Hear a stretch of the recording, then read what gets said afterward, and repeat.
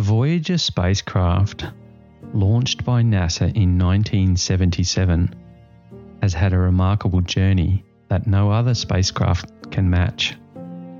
Its mission was to explore the outer solar system and take pictures of Jupiter, Saturn, Uranus, and Neptune.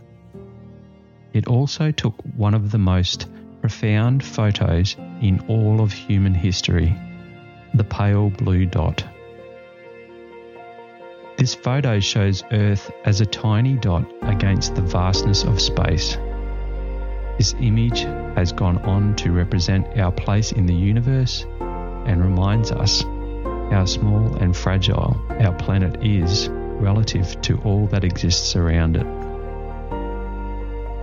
Voyager 1 spent 12 years travelling through our solar system before eventually crossing into interstellar space, becoming humanity's first permanent resident outside of our own solar system.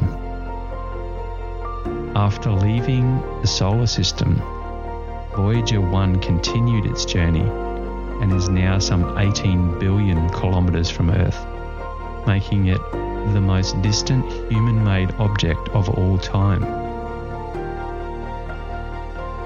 Voyager 1 has sent back an enormous amount of data about our solar system that has helped us learn more about our home in space.